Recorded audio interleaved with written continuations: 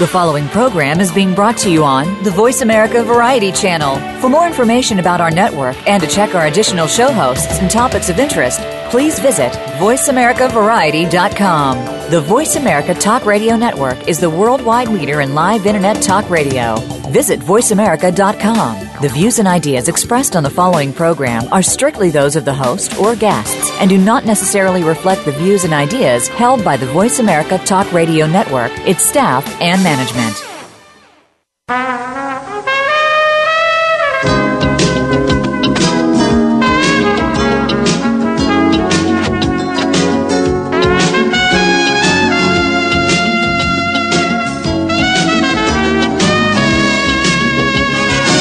Welcome to PIs Declassified, an inside look at the world of private investigators. Your host is Francie Kaler, a noted private investigator. Francie and her guests take you behind the scenes and into the genuine, sometimes gritty business of investigation. You'll hear stories from the trenches with plenty of surprises. Here's your host, Francie Kaler. Good day from California. Today we'll be discussing medical malpractice. I'm honored to have Paul Freidman, a nationally recognized attorney from Arizona, to discuss this really important topic. Good morning, Paul. Good morning, Francie. How are you? I'm great. How's the weather in Arizona today? It is a balmy 70 degrees today with sunny skies here in Arizona. I am sure people across the nation are saying, oh, my goodness. Sorry to hear that. I think California and Arizona are probably the places to be today. Exactly right. Boy, is that the truth. And we actually had rain 2 days ago, believe it or not. So, of course, that was probably the rainfall for the year, the way it's going. But so, Paul, I know you're a partner with the Arizona law firm of Osteen and Harrison, but you have somewhat of an unusual specialty, I think. Well, I have specialized my practice mostly in ethics, and I handle medical malpractice and traumatic brain injury cases on a pretty pervasive scale. Wow, that's kind of huge. And so you've been an adjunct professor to a couple of universities. You teach medical providers, healthcare providers.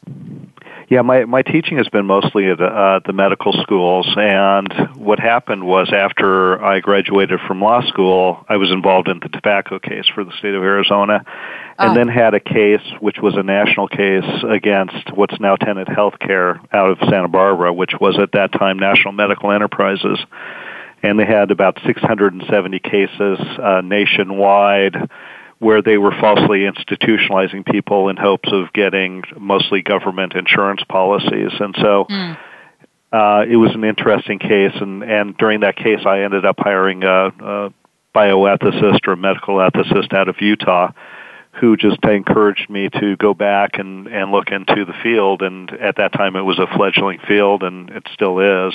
And so I went back to school and got an advanced degree in bioethics or medical ethics.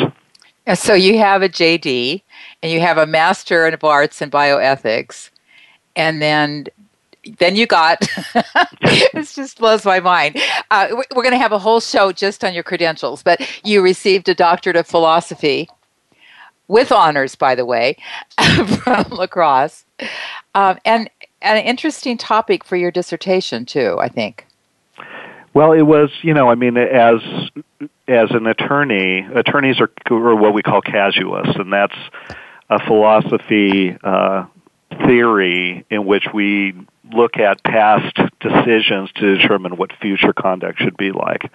And so my whole dissertation from there was kind of from that theory with regard to comparing ethics of physicians, healthcare providers, attorneys, and in the business world. Okay, you have to tell me what casuist means. Well, casuist is just that. It's looking at prior cases to determine what future conduct is going to be acceptable. I see. So in law, what we do is we look at prior cases and we think, what's the judge going to do in the present case? And we look at prior decisions that come out from the Court of Appeals or the Supreme Court, either the state or the federal system. And that's what establishes what we call common law. And so common law is what we go by when we're practicing law, and when we go into trial, we have to know what the common law is so we know how the judge is going to rule, or what we believe the judge should rule. I see. Okay.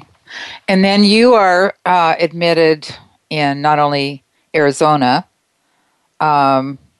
state and district court, and Court of Appeals for the Ninth Circuit, United States Supreme Court. You've just got so many things going on here. I have to say to our listeners, Paul's bio is at least a page long. As I told Francie, it looks good on paper, but it necessarily doesn't correlate to the real world. So, well, but I was also interested in you've gotten involved in document examination. Is that right? Well, as a side note, what I do is I teach what we call a CFC course, which is a Certified Forensic Consulting course for ACFEI, which is the American College of Forensic Examiners Institute. And a large part of that is teaching experts in different fields how to actually testify in court. So a large portion of ACFEI involves document individuals that go through and they authenticate documents, or private investigators, or police individuals, or accident reconstructionists, or any type of field. Interesting. And of course, there's all kinds of rules that apply surrounding, like the Kelly-Frye rule and those kind of things that you must cover in those classes. Right. There's, the older rule is the Frye rule. Now it's the Daubert or Daubert rule, depending on whether you come from Louisiana or from the rest of the country. And so you have to understand those rules as well. But essentially, anybody can be an expert as long as they have a knowledge base that is not common to a jury. And so what the new rules, the Daubert rule, is that essentially it has to be accepted within the community in which you're testifying. So it has to be based on the scientific proof if it's in a scientific field. Mm-hmm. Mm-hmm. But if it wasn't in a scientific field, you could be like a motorcycle mechanic and testify on motorcycle processes. No doubt about it. In fact, I had a case where I had a guy who had a flat tire, or a tire that came off of his car after he took it in for a flat tire, and we ended up having to sue the place where he had it done, and we had a mechanic come in to testify as to what would happen if it wasn't put on properly. Yeah, okay. So it could be any field whatsoever, and essentially everybody's an expert in some field. Okay. All right. So, and now I'm going to mention a few of these things, Paul, because I know you won't, because you've gotten all these recognitions, like named a super lawyer in 2007, top 100 trial lawyers since 2010, nationally ranked top 10 attorneys by the National Academy of Personal Injury Attorneys. It just goes on and on. 10 best attorney in Arizona in 2014. Premier 100 Civil Trial Attorneys by the American Academy of Trial Attorneys in 2015. It just goes on and on. Other than all of your degrees, you have all of these recognitions, and I'll leave it at that. Well, thank you for mentioning that. That's nice. Okay. So, Paul, while I was researching the topic of medical malpractice, I found that the Journal of American Medical Association said that medical negligence is the third leading cause of death in the U.S. Following cancer and heart disease. That's amazing. Well, it is, and it's sad because I think that we trust physicians just as we trust attorneys or accountants or anybody else. But when it comes to medicine, you're really putting your life on the line with somebody, and so the key thing that I would say is that you really need to do some research. We research buying and selling cars to the extreme, and yet we don't really put that kind of effort into determining whether a physician that we're going to see who has our life, in his or her hands is really qualified to do what they say they're going to do. Well, that's an interesting analogy, too. So, what is actually medical malpractice? So medical malpractice, another word for it is just negligence, and that's negligence involving medicine. And it's interesting because, every time I go through trial, I learn something new. And when I was more of a puppy lawyer 20-some years ago, I went through a trial, and we got to the end of it, and the jury did not find in my client's favor, found for the opposite party, which was the defense. Mm-hmm. And the comment from them afterward was, well, we didn't think that the defendant was negligent, but we thought that he did something wrong. And so it kind of put a big light bulb over my head that doing something wrong really is negligence. And that's kind of the definition of what it is. And so medical malpractice would be a physician or healthcare provider of some sort, doesn't have to be a physician, that essentially does something wrong. They're below the standard of care within the community. Mm-hmm. Okay. And what I learned, I think I was mentioning offline that I, about 3 years ago, I assisted a friend of mine, also a fellow investigator, to find a medical malpractice attorney. And what I learned was just because somebody makes a mistake doesn't necessarily mean it's malpractice. Well, I think that that's true. Some mistakes are acceptable mistakes, and that's probably in any field. But certainly in medicine, well, first of all, we have an axiom, and the first one is that a bad result doesn't mean that somebody did something wrong. Mm-hmm. So, you could go through an operation and you just don't have a good result. It doesn't mean that the physician or the hospital or any provider did anything wrong. It just means mm-hmm. that it wasn't the result that they hoped to attain at the end of it. And then, there's other times where there are acceptable risks for certain types of treatment. When you go in and you have a colonoscopy, there's a possibility that they're going to perforate your colon. And mm-hmm. that doesn't mean that they necessarily did anything wrong, mm-hmm. but that is a risk. And so what we need to do is we need to determine whether they did something wrong in perforating the colon or not. So that's an example of things that, sometimes bad things happen to good people. Right. So, I think, I think the general public thinks that medical malpractice is against attorneys, but it can also be the nursing staff, the medical facility. It could be actually filed against a number of entities, couldn't it? Well, a medical malpractice case could be against a dentist. Mm-hmm. It could be against nurses. It could be against a hospital. It could be against a psychologist. It could be against almost anyone that practices within a healthcare license. And so each state has defined their different healthcare licenses. And, each state's medical malpractice laws are essentially they're essentially the same universally, but every state has their own nuance of what medical malpractice is. Okay, and so really what you're looking for is a violation of the standard of care? You're looking for a violation of the standard of care that actually causes an injury. So, okay. It's not enough, and we get calls all the time from potential clients that we're treated poorly, and being treated poorly, in my view as a bioethicist, would be below the standard of care, but it doesn't necessarily cause them any type of harm. And especially in this day and age, with specialized attorneys, just as you have specialized doctors, you really have to be cautious in who it is that you select as an attorney if you believe that you have a malpractice case. One example that I would give you is that attorneys, just as physicians, are board certified.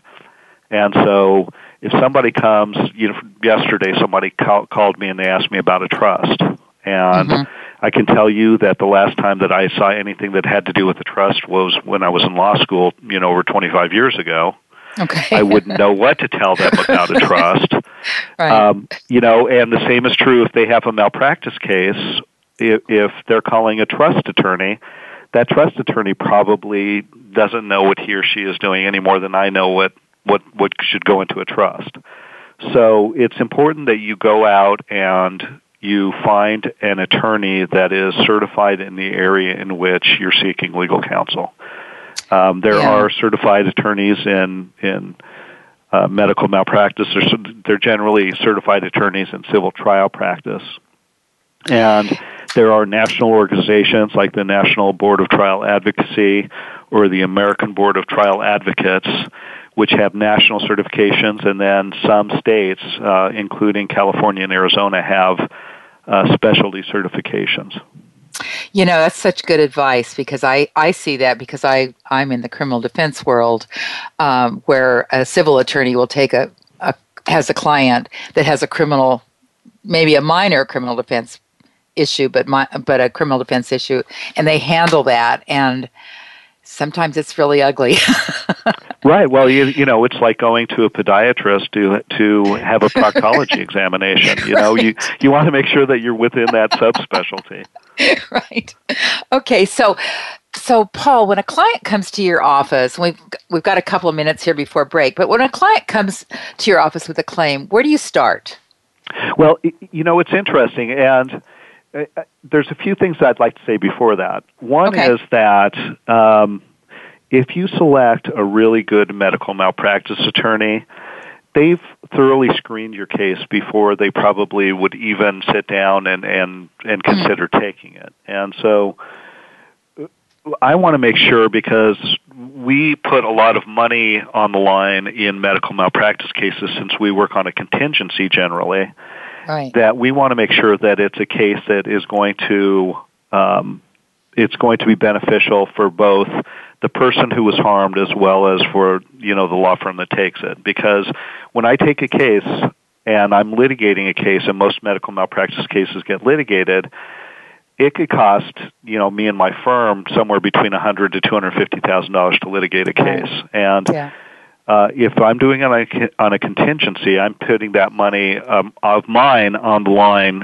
for the end.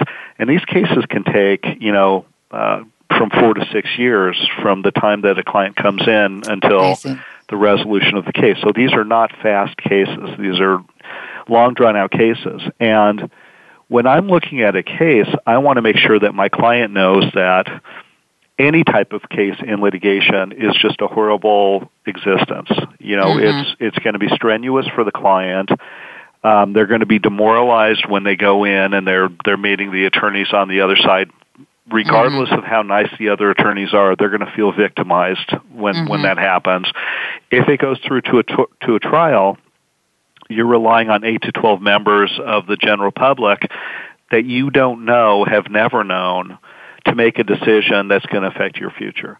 So it's really important that a client understands before they get involved with any medical malpractice case or any personal injury case that this is, as in opposition to what the general public thinks, this is just a horrible avenue to have to, go through. Okay. So, all right. Paul, let's take a break real quick, because we need to do that, and we'll come right back. Okay. More to come with attorney Paul Freidman.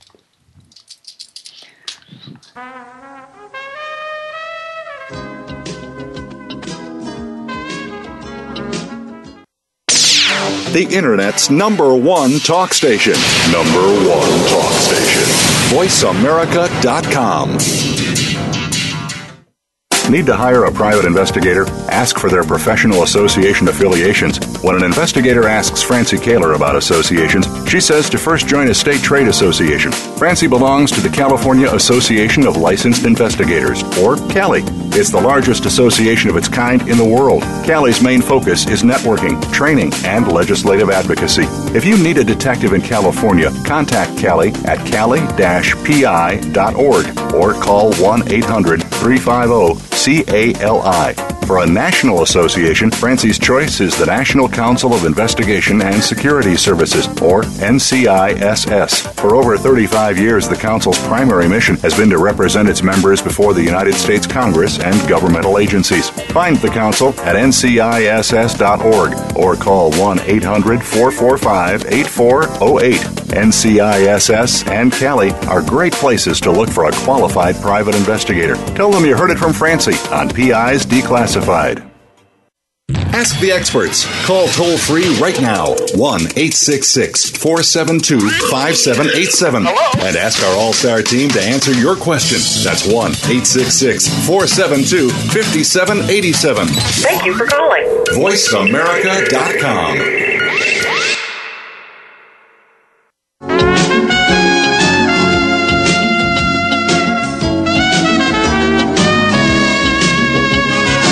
You're listening to PIs Declassified with Francie Kaler. You can call into the program. We'll take questions and comments at 1-866-472-5788.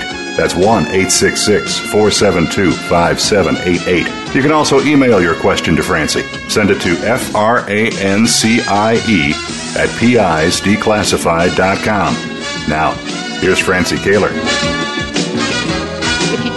If you just joined the show, my guest is Paul Freidman, an expert in traumatic brain and birth injuries, birth injury cases, ethics, and professional malpractice.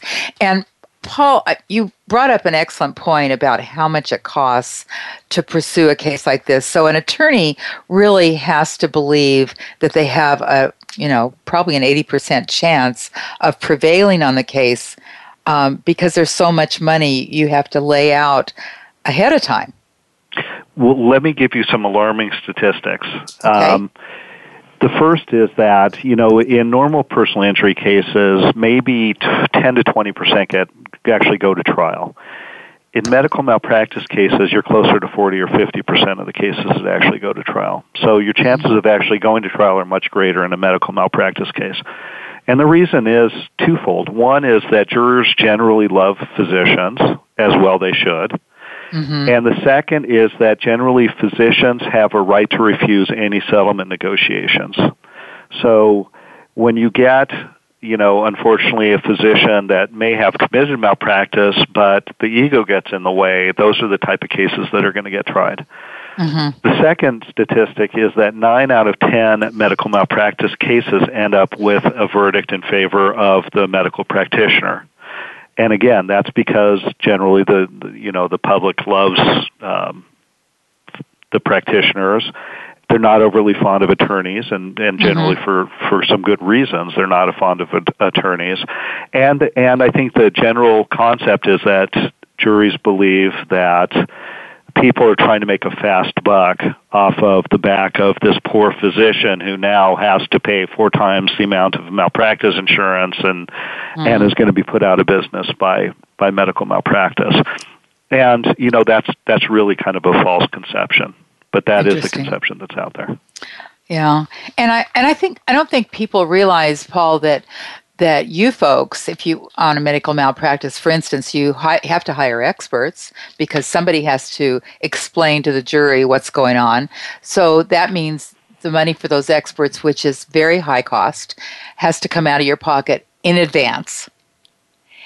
Right. And if you don't prevail, that's gone. Then generally the attorney ends up eating that money. And I can tell you I have lost a medical malpractice case in my practice. It probably cost me somewhere around $125,000, and you do it once or twice, and you end up in bankruptcy. So it's you really have to be selective, and so it kind of comes back to your question before about what's the dynamics of a malpractice case. Yeah. When the way that I generally generate cases is either through the internet. Word of mouth through other attorneys, and that's how I get most of my cases is through other attorneys, or people just blindly calling on the telephone. So what will happen is I've got a screener in medical malpractice cases. This is what she does. She's worked for me for about 19 and a half years, and she spends her days screening medical malpractice calls. And we get somewhere in the north of 400 calls per year. Out of those 400 calls, she will do an in-depth intake. I review all of those intakes. I tell her which ones I think have promise or we want to follow, or she'll tell me which ones she thinks have promise or that she thinks that we should follow. And out of that, out of the 400, we may actually start following 10. And out of those 10, I will go and I will hire an expert to take a look at it, and I will outlay the money up front. And sometimes even before I meet with the client, I will hire an expert to take a look at a case. Mm-hmm. Generally then, if we think that the case has promise, and I've either had it reviewed by somebody outside or I've reviewed it because I do enough of these that I think I have a pretty good nose for what's a good case or not, I'll ask the client to come in, and before I have reviewed all of their records, I'll ask them to explain the case to me. And it's important for me to have a client that can articulate a case or that's likable, because if the person comes in and they're not likable, I'm just not going to take their case. I'm not going to spend the money litigating a case for somebody that I don't think that my staff is going to get along with, or I'm going to get along with, or at the end of the day that a jury's going to like, because that's the recipe for disaster in our area. Yeah. So if I like them and I think that they have a meritorious case, I'll sign them up. We generally do them on contingency, which means that if we don't get anything at the end of the day, they don't end up paying me a dime. Mm-hmm. And then I am the one who forwards all the money. And, in some cases, I've got 7 or 8 practitioners on the other end of a case, which means I've got to hire 7 or 8 different experts just on standard of care alone.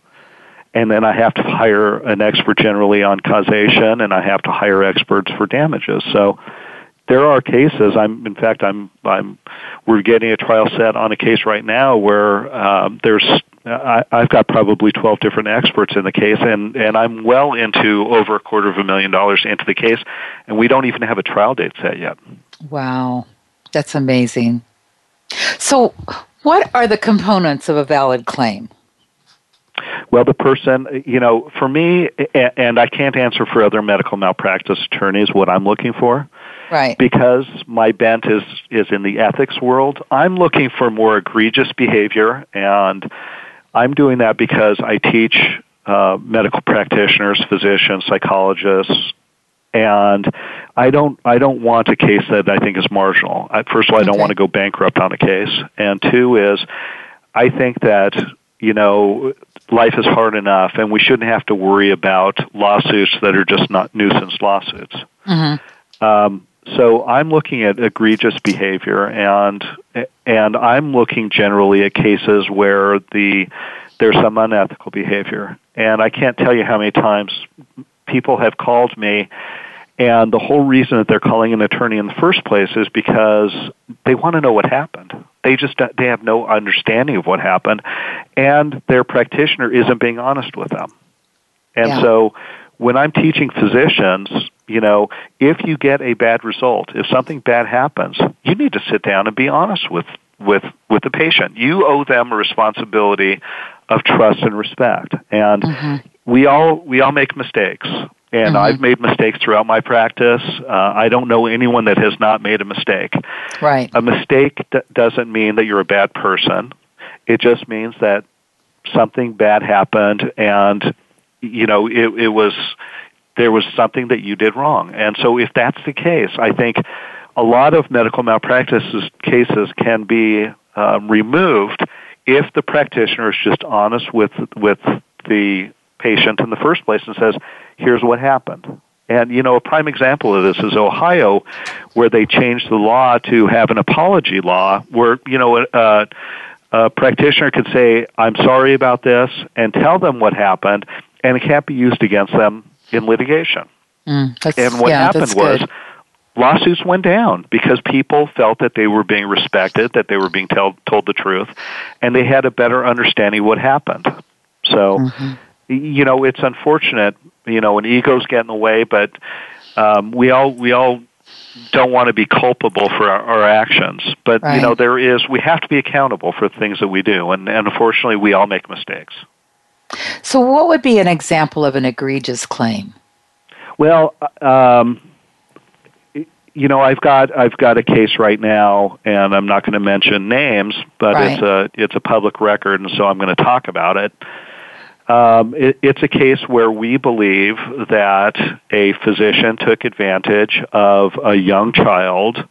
The child came in and came in with a tooth carie, which is a tooth cavity, and it had resulted, it had gone on for 2 days, and it had resulted in an infection in the canine space of the young child. And a physician came in and told the parents that he needed to go in to have the tooth removed, and once he did that, he also did something called a debridement, which is scraping actual bone of the child, and then which wasn't, in our view, necessary, and it was done, in our view, just to secure insurance benefits. And the child ended up in a second debridement and desaturated during that, and ended up with medical expenses in north of $500,000. Wow. Because he came into the hospital with a tooth cavity. So, amazing. That's the kind of case where it would just, in my view, shock any individual, and it really put this little child at risk, and the child could have easily, succumbed to it and died during his long course in the hospital. It gives me chills just you listening to explain it. Yeah, ooh, I mean, it's ouch. It's a sad reality, but and it's, Francie, it's like I told you during the break. 5% of medical or legal practitioners commit 95% of legal or medical malpractice. Yeah, and when I view tort reform, I view it as we need to get rid of the bad practicers.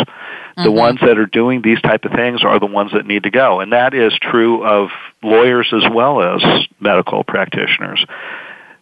I think that, that would be the tort reform that we need is to have our governing boards, and I don't know if people know this, but each state has governing boards for both physicians and attorneys, and they're essentially governed by themselves.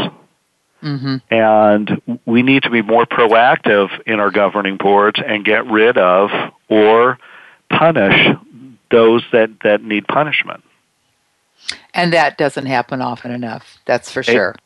In my view, and it's limited to the various states in which I've handled cases, it doesn't happen frequently enough. And I think that we, as a profession, we try to protect our own profession.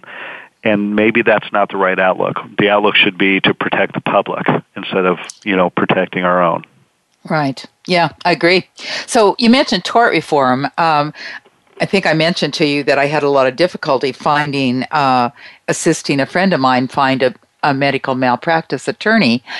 And that's a result of tort reform, I believe, isn't it? Well, without knowing the nuances of that case, and so... assuming that was a good case, I can tell you that, tort reform is, I think, as a medical malpractice attorney, that we do need to have some type of tort reform. What has been proposed with the prior administration was things that went on in California, Texas, Florida, Colorado, where they have what we call hard caps on medical malpractice cases.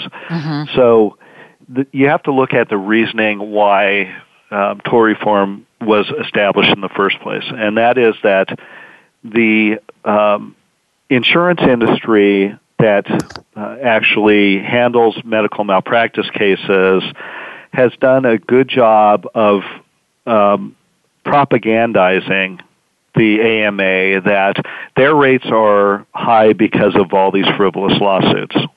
The reality is that frivolous lawsuits have been on the decline since the 1970s. In fact, all litigation has been on the decline since the 1970s.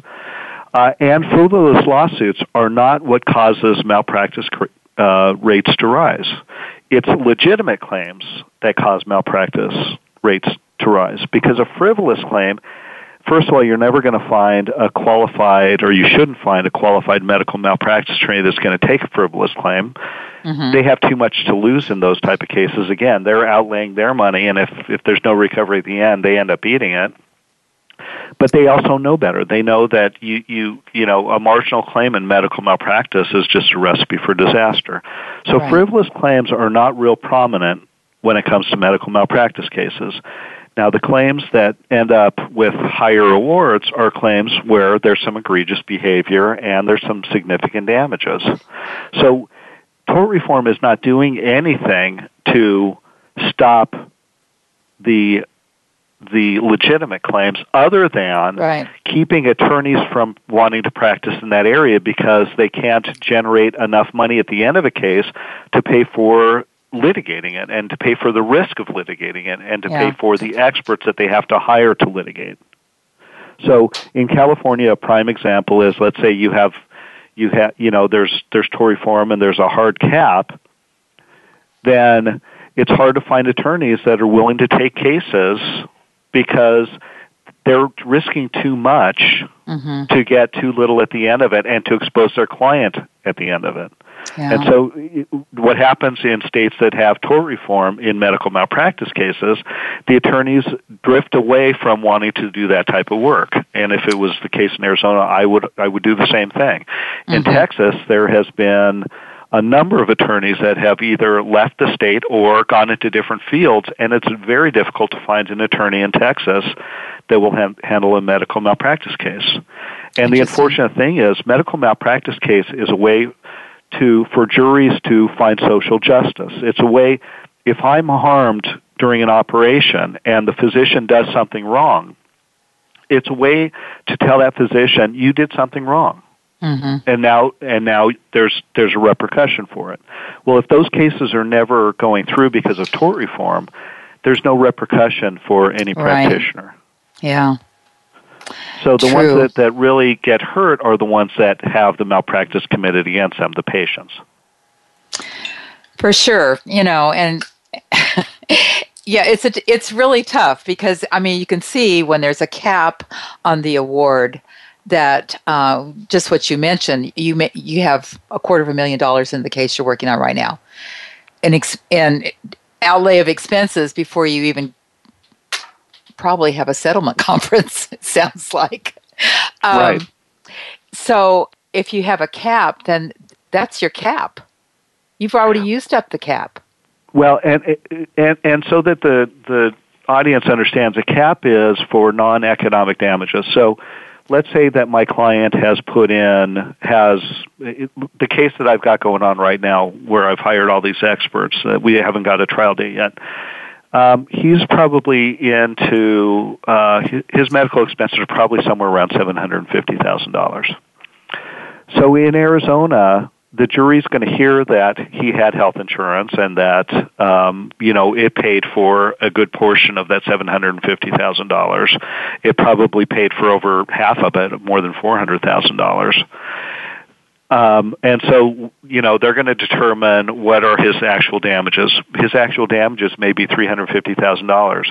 If we had a cap, it would mean the fact that he has now got a permanent injury, a really severe permanent injury, that he's only entitled to, let's say, $250,000 on top of his economic damages, on top of that. Yeah. And then the jury's not going to know that so let's say they give an award for $2 million, and if we're in a tort reform state, it gets reduced now to the actual damages, which are, let's say, $300,000 in medical expenses and $250,000, so $600,000. The attorney has to pay the costs out of that, so that $250,000 comes off of that, and the attorney gets paid. And, in medical malpractice cases, you're talking about contingency fees anywhere from 33 1/3 up to 50%. So at the end of the day, that patient who was harmed for the rest of his life walks away, with less than $100,000. Yeah, yeah. It doesn't make sense. It's a hard reality, really is. It really Paul, is. we need to take another break. Don't go away. Paul Freidman will be right back. This is really fascinating.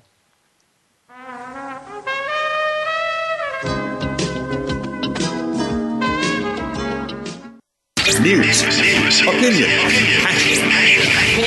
Hear me. Your voice counts. Call toll-free 1-866-472-5787. 1-866-472-5787. VoiceAmerica.com. Need to hire a private investigator? Ask for their professional association affiliations. When an investigator asks Francie Kaler about associations, she says to first join a state trade association. Francie belongs to the California Association of Licensed Investigators, or CALI. It's the largest association of its kind in the world. CALI's main focus is networking, training, and legislative advocacy. If you need a detective in California, contact CALI at cali-pi.org or call 1-800-350-CALI.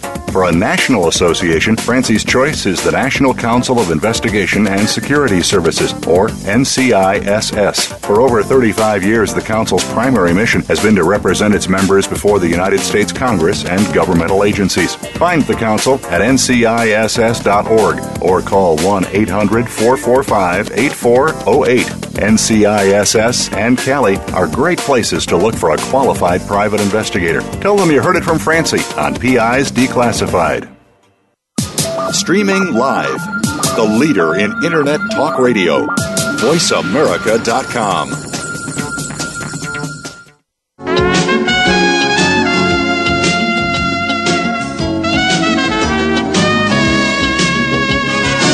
You're listening to PIs Declassified with Francie Kaler.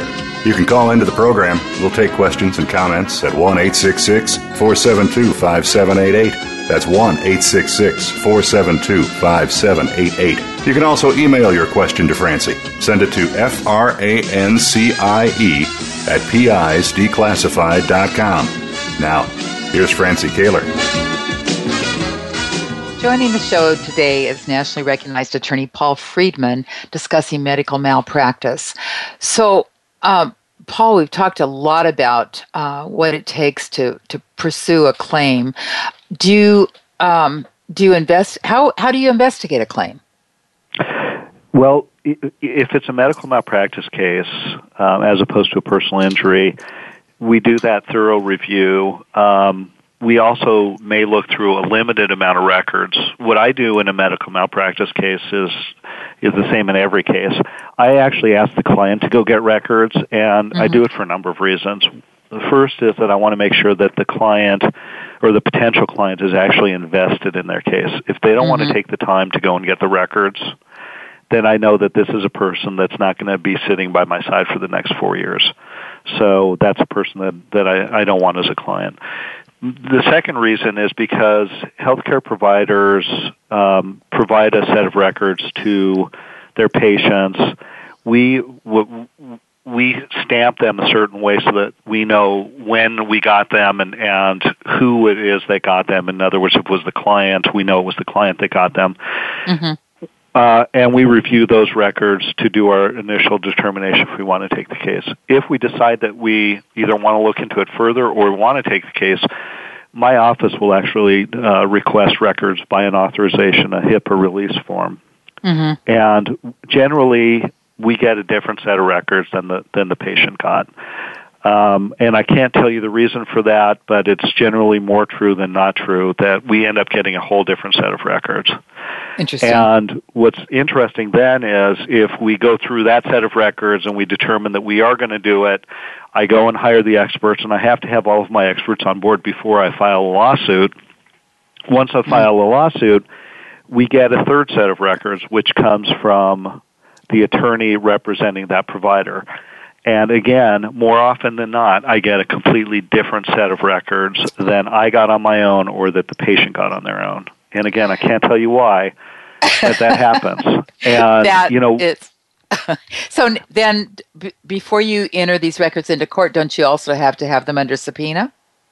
Well, generally what will happen is I can't actually subpoena medical records from a party. I can subpoena medical records from a non-party, but from a party, they're supposed to actually disclose them to us.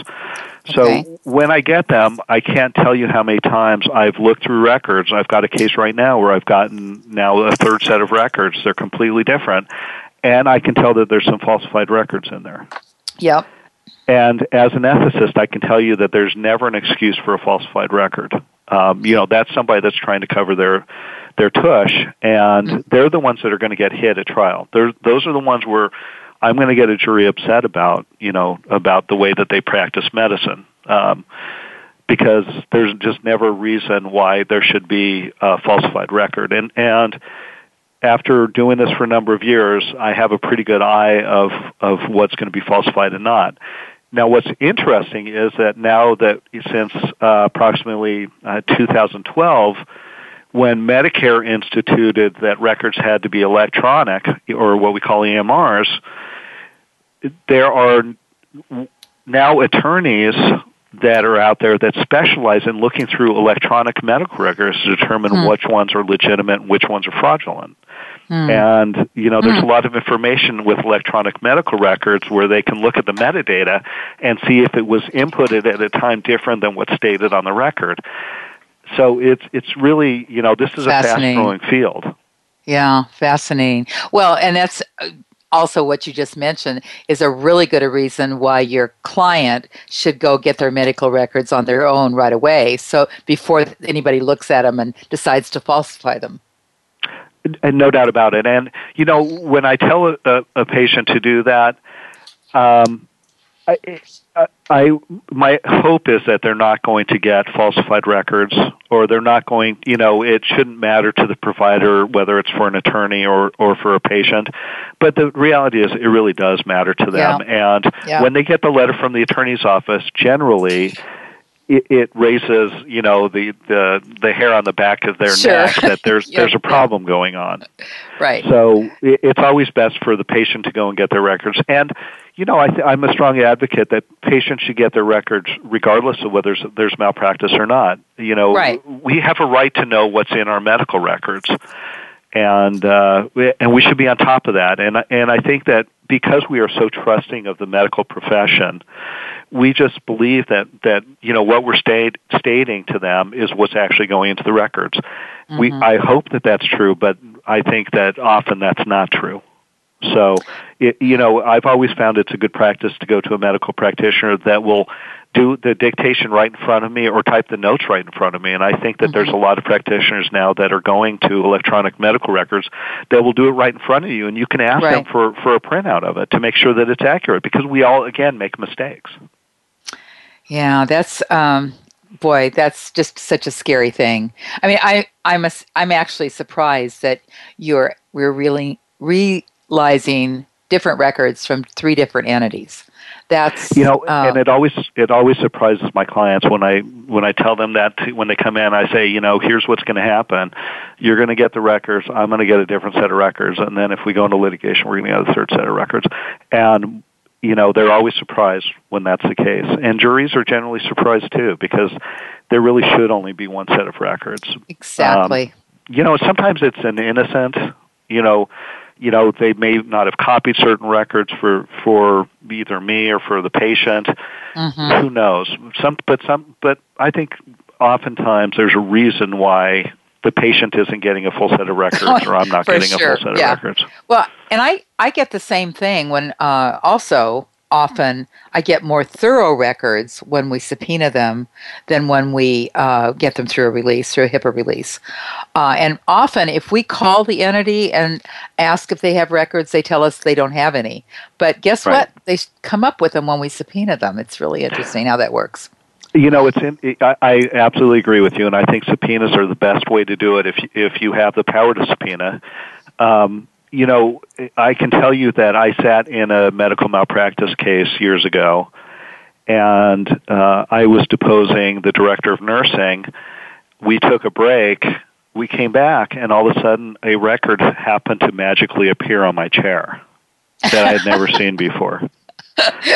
And, this is kind of one of those aha moments where, the attorneys realized that I was never provided with this magical and very damaging record on their behalf, and it just suddenly appeared, and I couldn't get anyone to admit that they had put it on my chair. So, apparently the record fairy came in the middle of the deposition and waited for me to leave before they put it on my chair. Yeah, you can't trust those record fairies. That's funny. So, needless to say, that was a case that settled soon after that deposition. I'm sure it did. That's great. That's a great story. So, Paul, do you use private investigators at all? Sometimes I do with medical malpractice. More so, I do with more personal injury type of cases, especially involving traumatic brain injuries or traumatic birth injuries, especially traumatic brain injury type of cases. I'll use private investigators to go and do the research for the accident itself, or to determine, what's going on. I use private investigators for locating people all the time. If there is questionable documents, I may bring in a private investigator to determine what's going on. So there are a lot of instances where we do use private investigators. And how about interviewing people? Do you use them in that way? When I did mostly personal injury cases, I was very fond of having PIs do that, and the reason why I would do that is because I didn't want to become a witness in the case if right. the witness to the accident said something different to me than they were going to say under oath. So I would have a private investigator that I trusted go and do it, and different attorneys have different styles when it comes to that. Some attorneys will say, I want you to call me back and tell me what the person is going to say before you take an interview. Or, some attorneys will say, go and do it. And I'm of the belief that the facts are however the facts are. So I would generally instruct the PI to go and just take the interview. And if it turns out favorable, fine. And if it doesn't turn out favorable, I'd want to know that so right. that it would be a case, that I may not want to take. But on a medical malpractice, it's a kind of a different animal, because the only people usually are involved are maybe the claimant and the family members. Well, in a medical malpractice, it's harder to use a private investigator because I really cannot go and talk to the medical practitioners knowing that they have probably done something wrong and are represented by an attorney. So I can't go and talk to them, and I generally can't get a private investigator to go and do it because they would be doing it as my agent. So it would be generally unethical for me to do it. So it happens less and less now. I do hire private investigators to go out and take statements from family members and friends to talk about the differences in what's going on. And I can use those type of reports for my various experts. I hope you've had good results with private investigators. I hope I hope you haven't run into bad apples there as well. I've had great results, and I've had not such great results. Yeah. And I can tell you kind of a funny story. When I maybe 20 years ago, we had a private investigator who we found out was manufacturing notarized documents.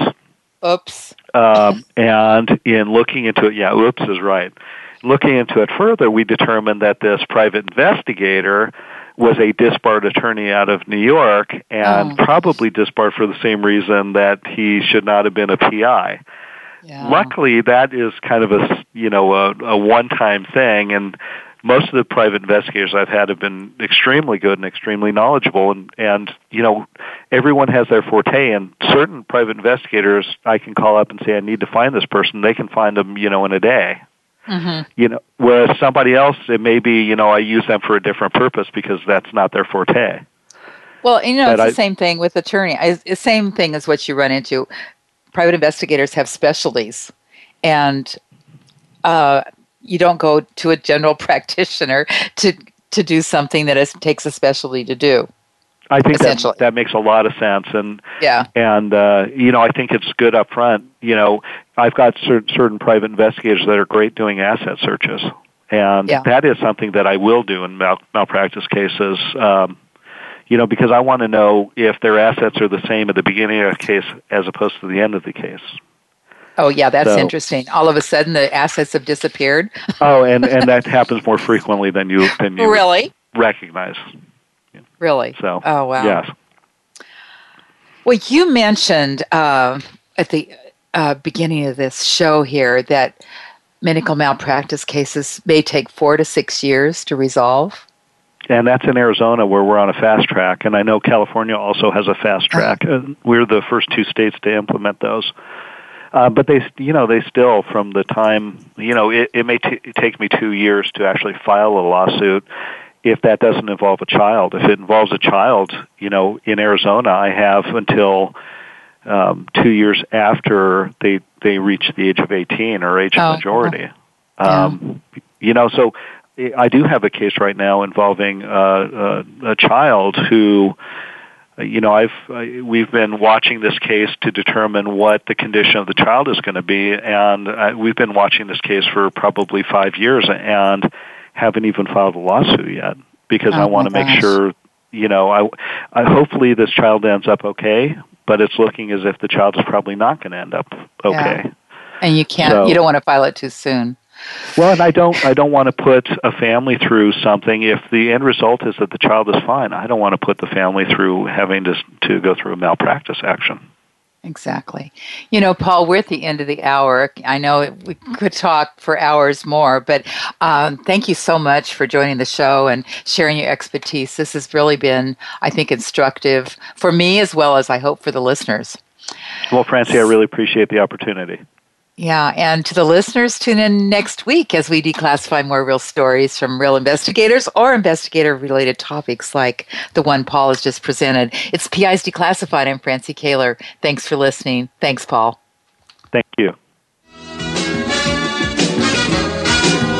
You've been listening to PI's Declassified with your host, Francie Kaler. Tune in every Thursday at noon Eastern Time. That's 9 a.m. for you West Coast listeners. PI's Declassified explores stories of deceit, mystery, and detectives unraveling the truth. Every Thursday at noon Eastern, 9 a.m. Pacific Time here on the Voice America Variety Channel.